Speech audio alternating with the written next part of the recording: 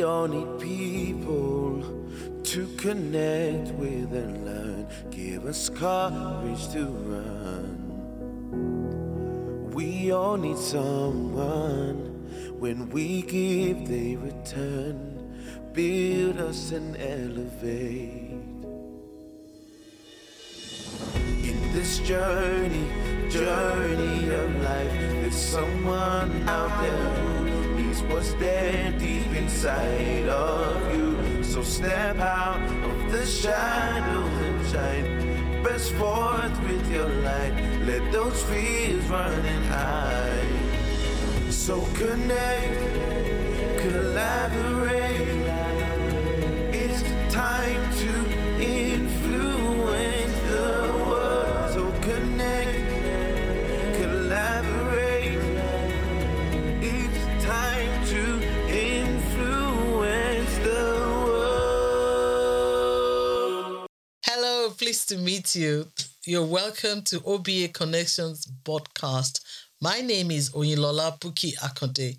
I am the president of Unique Women, the co-founder of Rafa Nurturing Academy. I would like you to please come on board and join us in this conversation. This is going to be one conversation that will leave you with a thinking cap, a transforming mind, and the grace to run with your assignment. Today, we're going to be talking about connection, collaboration, and influence. And I have with me today somebody that I've come to know, that I met, that is also part of those that contributed to the book. Hello, pleased to meet you. And he is amazing. He's got so much information and so much insight that you guys will be gleaning with. So please help me to welcome AKHTAR. Hi, thank you. You are welcome on board today. Thanks. And could you please tell the listeners who you are, your full name, and what you do? So my name's AKHTAR, AKHTAR SHAH. I'm living in London. I do all sorts of things. So I've been a social worker and a pastor. I'm a husband and a dad as well. Currently, the main things I'm doing, I'm working on something called The Foundry, which is about just building a Christian community, a scattered Christian community, helping people to plant churches and do discipleship, and also something called Dreams Lab, which is around helping people fulfill their dreams of business ownership or social transformation. Beautiful. This is going to be amazing this afternoon. Thank you. What 3 words would you say describes you? So grateful you gave me a heads up on this one, because the first words in my head when I read the question were like mongrel or I'm sleepy sometimes. But I think the 3 words that when I prayed about this, I thought, what 3 words describe me? They might sound cheesy, but they're real. They're loving, learning, and laughing. Isn't that sweet? Although you're laughing already. And I'm always laughing. I was just going to say, I thought people used to say that I laugh a lot, but when I met you, I was like, no, he laughs too. You do a lot of laughing. And I can't wait for what we're going to be talking about today. Wow, this is good. What would you say, or where would you say is your memorable day? I honestly, again, I don't know. I'm a curious person. So I love places. I love to find new places, but I've got my center of gravity is London. So I'm going to be really cheeky, and central London particularly. I love London. I studied here. I've lived around London all my life. I'm never bored in London. I can walk around. It doesn't matter where I am. Yeah, I love London. Your way. Always. I could spend weeks walking around in London. And wow. Yeah, I love the museums. I love the parks, but I love all the rundown places as well. Wow. I used to skateboard in South Bank. Really? Yeah. Oh my God. I love London, full stop. Awesome. So that's fantastic. Grateful to live here. Oh, beautiful. I love London too. It's a lovely city and you find amazing people here. Great people. When would you say you discovered your passion? I think I couldn't tell you exactly a moment. I think my passion, apart from Jesus, my passion is people. And I think it's taken me a while to recognize that's like the common thread through my life. So I've been blessed to have lots of hobbies, and I've enjoyed pretty much everything. I read broadly. I've been involved in music and doing Do you art sing and then? design. Yeah, sing, play guitar and stuff You like got that. to do a song for us Well, today. yeah. But yeah, I've done a bit of everything and like really a bit of everything, including jobs. My career was a real career. I've done, all sorts of different things and enjoyed it all. And I think the common denominator is people. And I'm still working out what that means and who I am and how how I can bless people. And Honestly, with thinking about what you said about people, it just makes us understand clearly that people are the basis for our connection, isn't it? And without people, we can't truly connect right. So what would you say about connection? What's connection to you? So, I've just had a story pop in my head now, so I hope I can tell it quickly. But I've got a very, very dear friend in Edinburgh. Okay. And a few years ago, he was at work. His wife had a job interview and they asked me if I could take just like an hour to take their youngest son, Fraser, if you're listening, Fraser. So he was just like 2 or something at that time. Okay. And I took him to the park and we ran around and he played with the ducks and stuff like that. And I had this revelation, this light bulb moment when I was with this kid, because he's very loved. His parents love him. His grandparents love him. Everybody loves him. But for this hour, I was the only one with him. I got to hang out with this guy. I saw him play and I heard him say things that his parents, grandparents didn't get to hear. Wow. And I just recognized in that moment the privilege of being with him. And that's carried through from that moment because connection for me is when you're with anybody, whether they're new or you've known them a while, you give that person your full attention. Okay. You listen, you're going to learn something. There's nobody like Fraser in all of time and space. He's unique. Every single person, your ministry is unique women. Every person you meet is unique. Yeah. And if you take the time to stop while you're with them, listen to who they are, recognize the privilege of them giving you their attention and their time. I think it's magical. Wow. It's amazing. It's an experience that no one else is having, no one else is going to have, because in that moment you're with them. So connection is in that place of the moment when you connect with a person, you give them your listening here, you discover who they are, you get to find out. There's more to learn, isn't it? Always. This is amazing. More to enjoy. I love this. So what would you say collaboration is all about then? What's your take on collaboration? So I think this is our mutual friend, Tony Hodges. Yes. Yeah, he talks about, moving from being a group of people or a pair to being a team. Fantastic. And so, I think more and more. I love that word. Moving from a group of people to a team. It's beautiful. A group is not a team. It's not the same thing, Awesome. And I think my feeling as I'm getting older and as the world is changing so quickly around us, I feel like we have a lot of good, we can have a lot of good friendships, rich friendships, but I feel increasingly God has given us relationships with an edge. He's a purposeful God. And we have been almost like lulled to sleep with comfort, particularly in the West. Wow. And I think the Lord is stirring us, awakening us. Some of that's through trouble and instability in the world. But I think collaboration is about friendship with an edge. It's about your friend recognizing that your friendship and the differences that you bring has got purpose in God's economy for these days. There's a ton of work to be done. Awesome. There's a lot of restoration and a lot of life to be shared with people who are struggling, and we don't do it alone. We have to find that place where we come together. And come exactly. together. Yeah. What would you advise? What would you say, or what advice would you give somebody that is like struggling to connect with people in order to collaborate to get themselves out there or impact lives? Yeah, I don't want to give a glib answer because it's a painful place to be when you feel, some people I know, they feel rejected. They feel like they're not heard. Yes. As a broad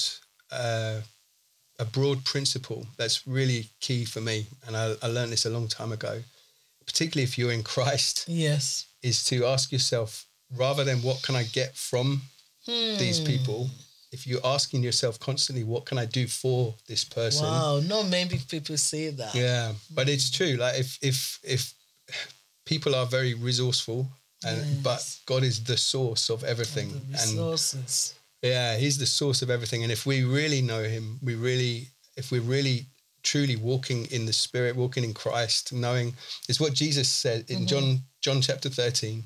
It says Jesus knew that he'd come from God, was going to God, and that God had placed all things under his feet. Knowing this, he didn't say, guys, you need to follow me. No. Come and let me tell you what you can do for me. No. It says, knowing this, he knelt down, took off his outer garment, and he washed the disciples' feet. Yeah. Serve them. So I think that is genuinely the key. I think there's been decades of training in business and even in church about how to get the best from people. Yeah. And actually, if we can shift to, I want the best for the people around me, and what can I do to help them? I love that. Best from people to best for them. For them. Yeah. Boy. Yeah. Do you know, I think this is a major thing that is lacking in the church. We're not particular about the other party as much as we should, just like the Lord Jesus Christ was. Yeah. We're more about, we seem to be more about what we can get, what we can gain, what we can get, what we can gain. Yeah. How about what you can give? Yeah. How about the other person? How about serving the other person? Yeah. Because that's what the life of Jesus was all about service. Yeah. Service. And that comes back into that, the discovery of who people are. Yeah. And the honor that you can, honor is like a key that unlocks gifting in people. It unlocks, if people trust you, if they know that you're a safe place and a safe pair of ears, then they can start to really grow. It's like an environment where they can start to express themselves. They can start to try something, and they become the unique person that God intended them to be. Because so much has squashed people down. So again, being a social worker, even some of my family background, their life and people can do a great deal of harm to people. And so the person that God intended that person to be is hidden often. And God himself has hidden something. We don't really come into our own until somebody starts to call it out of us. Yes. And so God has hidden something in each person. And our calling, our invitation is to call that out of people wherever we are. And some people it's less obvious, but Jesus took the 12 disciples. Yes. They are like a test case for the kind of people we overlook all the time. That's true. They're argumentative, or they're overzealous, or they're quiet and introverted, or these are not the kind of people we've been championing, or we've been saying, you need to find these guys. But Jesus saw them, called them, made them fishers of men, set them as pillars in the church. Fantastic. We need that eye. We do. That sees, this just come to my mind again from Mark. You've got a moment at the beginning of Mark where Jesus is just starting to preach in a house. Yes. It's a holy moment. Yes. He's about to give his sermon. Everybody's listening and attentive. And suddenly the roof starts shaking. Yes. All the dust starts coming down. There's a hole, there's noise. You can imagine all of the religion in people is saying, who are these people? Yeah, exactly. You're interrupting the pastor speaking. And it says simply, when Jesus saw their faith. Yeah. So everybody saw the mess, the noise. Faith. Yeah, Yes. he saw their faith, and we need that eye that looks beyond the immediate stuff that's going on. Somebody's getting angry. Somebody's coming to you with this or that. We need the eye of God, and the perspective of God that says, no, just stop and listen and look at this person and show. Again, sorry, God's just reminding me of something he said to me years ago. He said, because I'm in you and I'm the creator. That's deep, isn't it? He said, because I'm in you and I'm the creator. I'm in you and I am the creator. So he said, whenever you meet people, they will feel like they've come home because they'll meet me in you. But we have to walk with him, and we have to look at them with his eye, listen with his ear, love them with his heart. Wow. Then, without even understanding why, they will begin to feel like they came home because their father is there. That is deep. Yeah. That is fantastic. You said something about safe place. How can the church create a safe place for people? Yeah. So I think a lot of scripture and a lot of God's work he deals with us and our heart first. Us and our hearts. Yeah, Like because we like to generalize and think about the church. I think, and that's right. It's right that we do that. But the answer is going to be internal first of all. Yes. And I think of the Apostle Paul has got a crazy journey into maturity. He did. Yeah. He sure did. Yeah. But he says, if you read it chronologically, the letters, he first of all, he says, the other apostles added nothing to my message. So he sees himself as a peer with these guys. Yeah. They added nothing to my message. I'm complete without them. Then he says next, I'm the least of the apostles. Yes. Then in another letter later on, he says, I'm the least of all the saints. Yes. And then after that, he says, before he dies, he says, here's a saying worthy of full acceptance. Jesus Christ came into the world to save sinners, of which I'm the worst. And that's not poetry. That is a man learning humility. Yeah. And actually, that hit me as well. I'm going to tell you publicly, I am the worst sinner I know. Like, I know my thoughts, my speech, my deeds more than yours, more than anybody else's. You know, Boris Johnson, Donald Trump, it doesn't matter, Jeff Bezos, these people that we like to judge in our hearts. I don't know them. I don't know their thoughts. That's true. I know my own thoughts. And so I really am the greatest sinner I know. So when you remove that space for me to be judgmental or critical of anyone else, and you come to that person not in superiority, thinking I'm better than you. Yeah.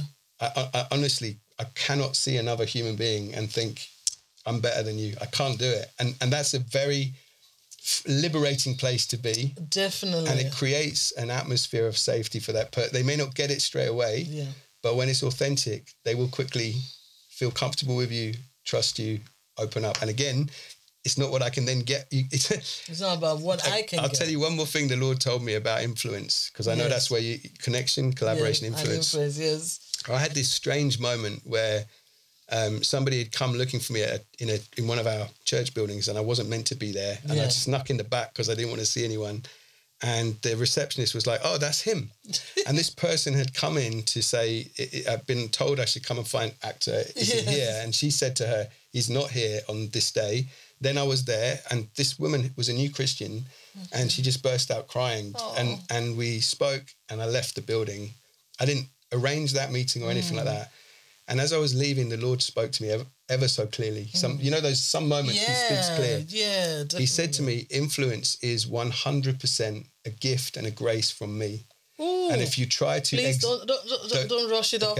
Influence is 100% a gift and a grace from me. A gift and a grace from me. And he said, if you try to exert influence over another human being, all you will have in your hand is manipulation. That is a word for the church. Yeah.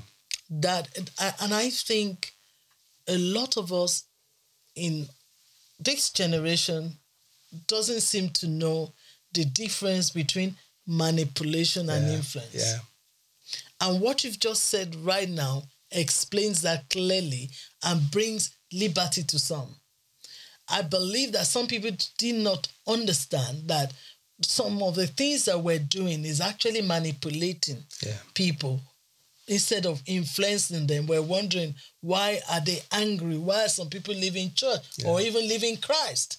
And because of what we've been doing wrong, he's made some people to even leave God, leave Christ, not just the church as in building, but also leaving, walking away, feeling that maybe the Bible doesn't work. So I need you to explain that again, please, so that somebody out there would understand.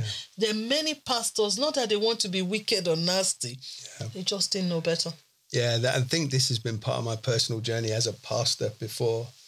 And a painful one, just recognizing we've made a virtue of a style of leadership that is actually about persuasion, human charisma, and being able to have a good idea or a good model and sell it to people.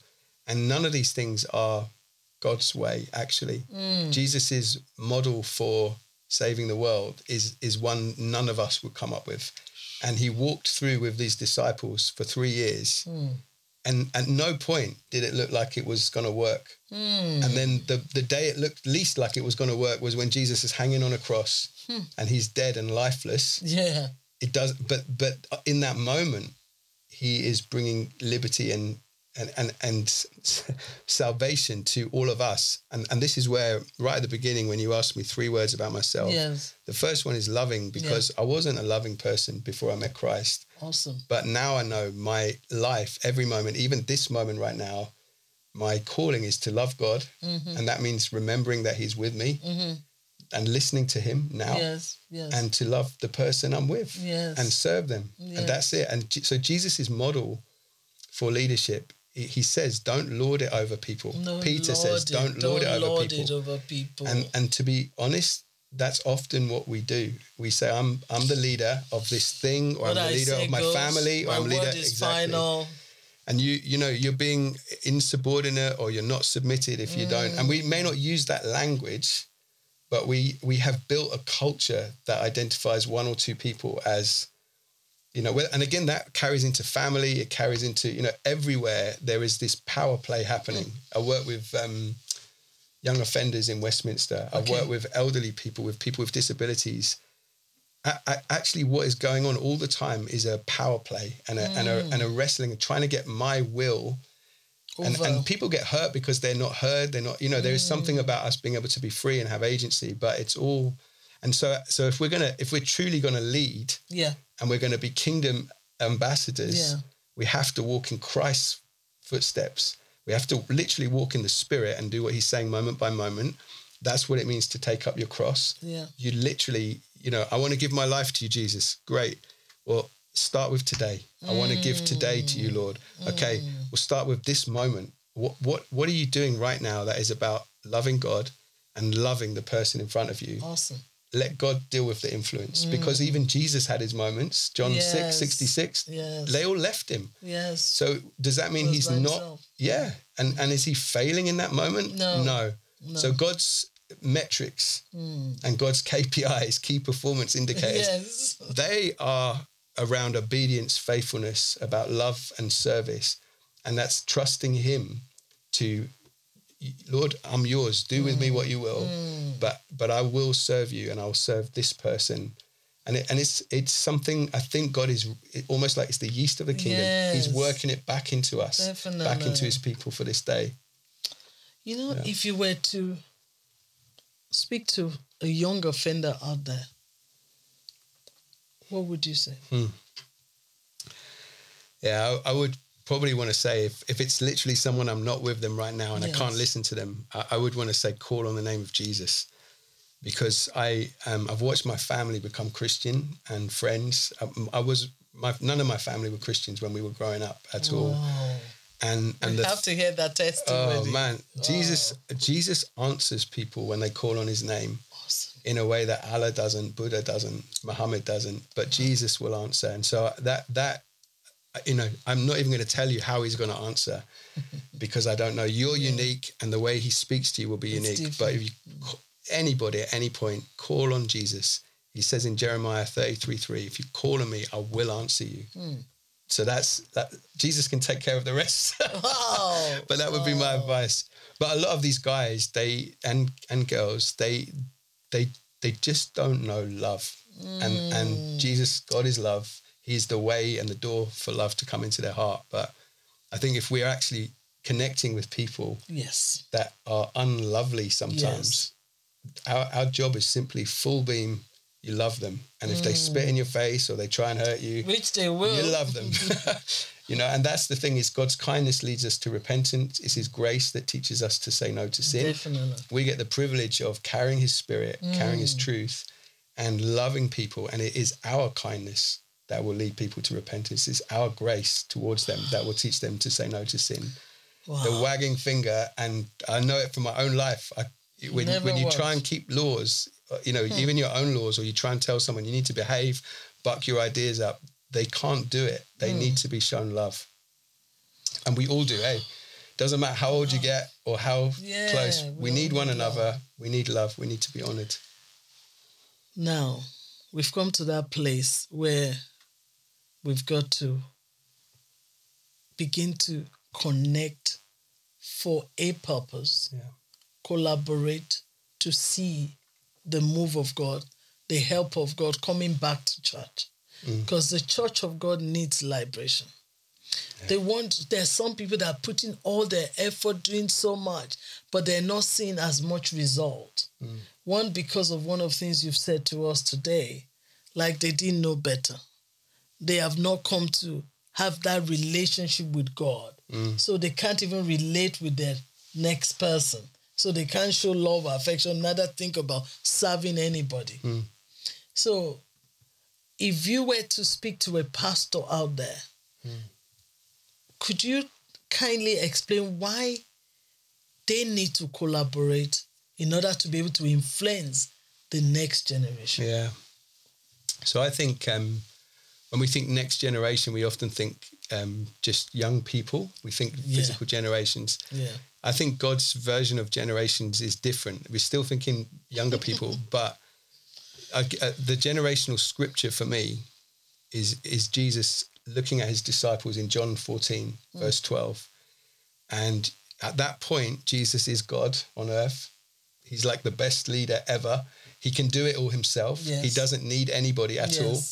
And standing in front of him is like the worst version of the Apprentice lineup you'd ever find, like Peter, James and John. These guys they've not proved themselves in any way. In fact, they should have disqualified themselves by that point. Yes. And he looks at them and he says, I tell you the truth, whoever believes in me will do the things I do, and even greater things than these, because I'm going to the Father.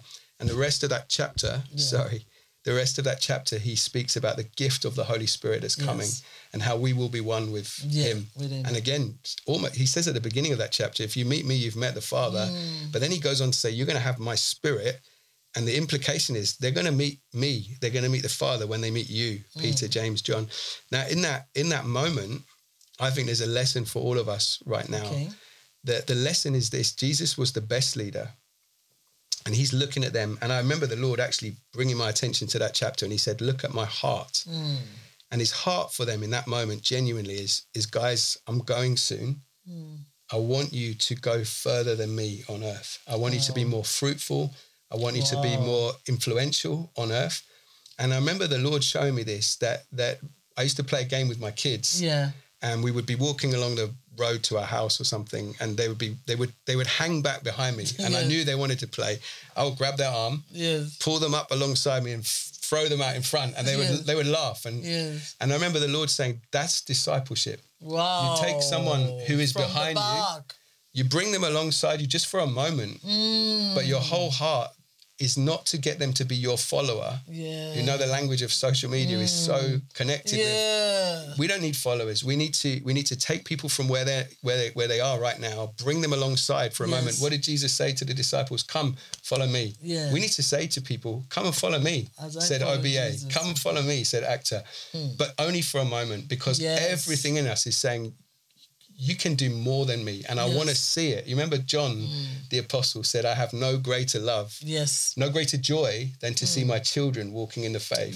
So the generational work that God is doing right now is for us to be raising sons and daughters in the faith. That's it. And longing for them. It can be tomorrow. It can be next year. But saying to them constantly, you have more in you than I do. I want to see you go further than me. And that's how the kingdom expands. Now, the unspoken thing we've had for years, I think, you can test this, but I think we've built a leadership culture where leaders are saying constantly without words, come and follow me, do the things I do, but you'll never do them as well as me because I'm the pastor, I'm the leader. Oh, no. And nobody wants to be in that place. No. But we've built a culture almost like a new... You want them to follow, but yet you don't want them to and go that's past the belief. Every congregation is thinking, we have a wonderful pastor, or this woman is an amazing leader. But the culture is saying, you sit under them and you're blessed by their ministry. Absolutely true. But the ministry needs to switch so that we're looking at the children of God and saying the kingdom is going to explode when I look at you, this whole congregation. And Matthew 11:11, the least of you is greater than John the Baptist, who was the greatest of all humans born by women at that point. Jesus says it. He says, of those born of women, which is everyone, John the Baptist. John was the great. None has risen greater than John, but the least in the kingdom is greater than he. So when you look at your people in any context, your family, your wife and kids, your friends, you're looking at drug addicts who are starting to learn that there's a king called Jesus on the throne. you're looking at them constantly thinking, Lord, these guys are powerful. They're full of potential. Help me unlock it. And then you're saying to them, you think I'm doing all right. Well, actually, I'm the greatest sinner I know, and you are going to go further than me. That's yeah. Oh, wow. This has been amazing. The insight, the depth.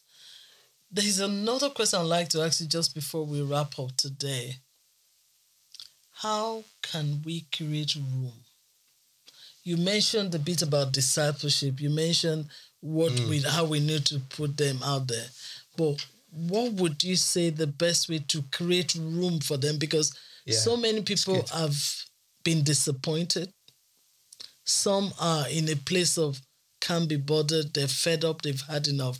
So what do you think? How do you think we can create room? If a pastor is watching right now, or a leader, or somebody that wants to say, I want to do more for God. So how can they create room for the next generation? It's a great question. I think the answer for me comes down to what are you actually aiming for? Right. Because we will often say we serve Jesus, we're coming together in his name. We want his, but actually there's been a trick, I think, played on many of us. Okay. Where what we really want is a successful ministry or a big church. And again, I'm saying it's real. The danger is there for all of us. We're human beings. Yes. So I'm not generalizing. It's for each of us to work that out for ourselves. So true. But I think we can state these things. These people honor me with their lips, but their hearts are far from me. So we can say, hey, we believe in Jesus. We'll dress it up and say we need a big church or the spirit of mammon. We need more money. If we have more money, we can serve more poor. We can do more for the gospel. Actually, that's not the prize, because Jesus has won that already. So how much energy are we spending trying to keep, you go to conferences and they say this is how you close the back door of your church to keep them in. The Lord is saying open the back door, have them for a moment, disciple them, let them go and do more. So we spend all this energy trying to keep people in church, which is the same as this algorithms for Facebook. They have three engines. True, I don't know if you've seen The Social Dilemma. There's three powerful engines in social media. How do they get you to stay on your screen for as long as possible? How do they get you to invite your friends? Yes. And how do they monetize you and your time? You're not paying for the service. The advertisers are paying. You are the product.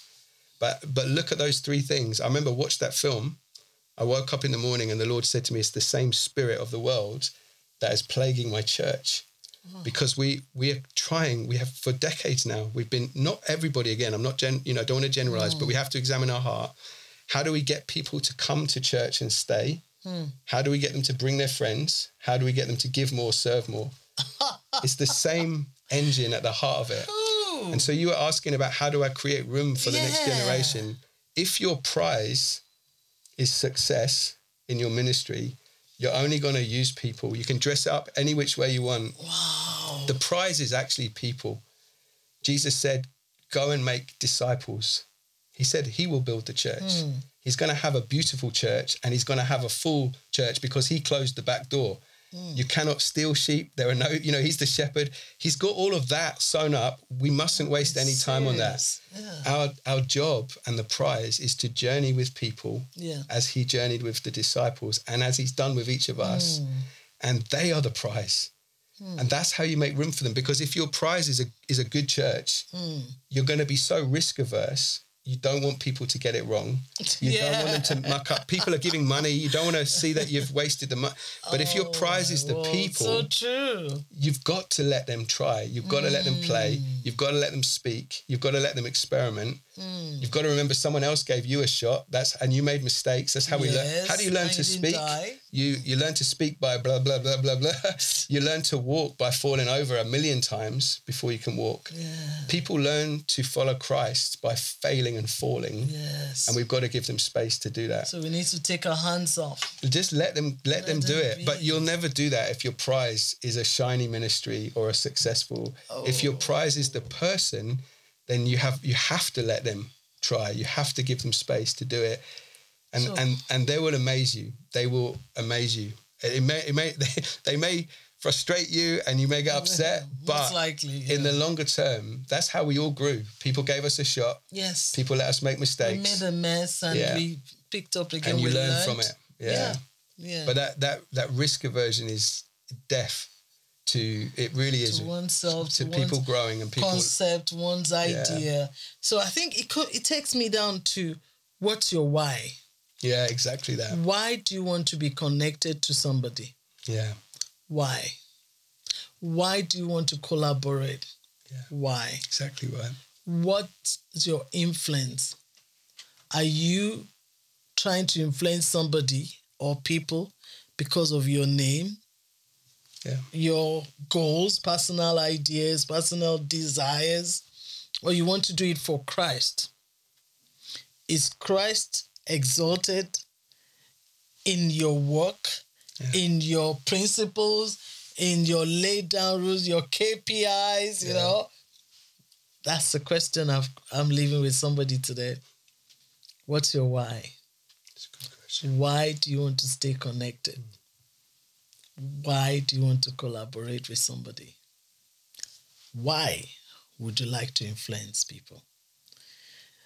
In rounding up today, what would be your final say? What would you want somebody to walk away with, to hear clearly from all that you have said today, that you want to say, take this and understand as you go forth? If that's your last time you ever meet this person that is listening to you, what would you like them to know? I've got to say, remember Jesus. I think again, even for believers, when you see it, you cannot unsee it. That Jesus is the safe place for us. You cannot unsee it. You can't unsee it. We want to talk about a million things. Him, you can't say you never did. It's so clear. Fix your eyes on Jesus. Fix your thoughts on Jesus in Hebrews. Take every thought captive to the obedience of Christ. He is the way. He's the truth. He's the life. You've got Mary and Martha. Martha is running around trying to build house, make house for Jesus. And Jesus, actually, she's like, tell Mary. She's found the best thing. What she has won't be taken. Yeah. So our whole life is it actually unfolds in that place with Jesus Christ. And so if you don't know Jesus, you call on his name and see what he says. And if you do know him, it's like Joseph and Mary lost him. When he was 12, they lost him for 3 days. They lost the savior of the world. Wow. And we can laugh. And didn't even know. They didn't even know. And we're like, it's not just a kid, it's the savior they've lost for 3 days. Yes. But I think there are believers out there who have done the same. They've lost Jesus for 3 days, 3 weeks, 3 months, 3 years. And actually it's time for us to remember when you and I meet in his name, he's here. Yes. Whenever we gather, he's there. And even when we're alone, he's there. And we have to, it literally says it in Hebrews, fix your eyes on Jesus, fix your thoughts on Jesus. That would be my final word. Everything is found in him, the beginning and the end. Everything is found in Jesus. Yeah. We're talking to someone who has had a high level of influence in his work. He has collaborated with many people that are influenced people all over the world. This is a gentleman who has stayed connected with God and have found him to be his own savior, has found his own place and his walk with the Lord. And should I say he has found his why, the why of his existence, the why of why he does many things that he's doing right now. So I ask, and I leave you with this, what is your why? Let's check the why again. Let's check the motive. Let's check the heart. Because that's why we will be able to connect properly, able to stay connected, collaborate with people, and then influence more people. Because we will realize from what we have been talking about today, that it's not just about you. It's about the other person. It's about what we can give, not what we can take. It's not all about us. Now we've been empowered. Let's go out there and do that which will bring glory and honor to God. Thank you. Thank you so much, AKHTAR. Bless you. It's been an honor. Thank you so much, Abia. It's been a time of transformation, like I said at the beginning. It's been a time that we have been reformed by some things that you have said. I know you didn't have enough time to share your testimony because your testimony is amazing. Bless you. Your testimony is amazing and it's life transforming. And But I could say that clearly that we still have about 2 minutes. Can you tell us how you met the Lord? Yeah, he has met with me and my brothers, my mum, my dad, all in different ways. There's something he's done. We can't be offended by different forms of Christianity because all of us met him powerfully in different ways. Awesome. I met him when I was 9 and lost connection with him. I started to pray when I was a teenager and still didn't walk with him. I got baptized thinking I was going to be a great Christian. I wasn't in a church. I didn't know grace. I didn't know the Spirit of God. And I got into worse sin than ever before. Then I met my wife. And in the year, so I did Alpha twice and all sorts of, I was a problem at church. We brought a tarantula into Alpha. Like, we were not nice people to have in church. And in that, but I think I was born again already from the age of 9. Yes. I told him at 9 years old, I'll give you my life, even though I didn't understand it. And he takes that very seriously.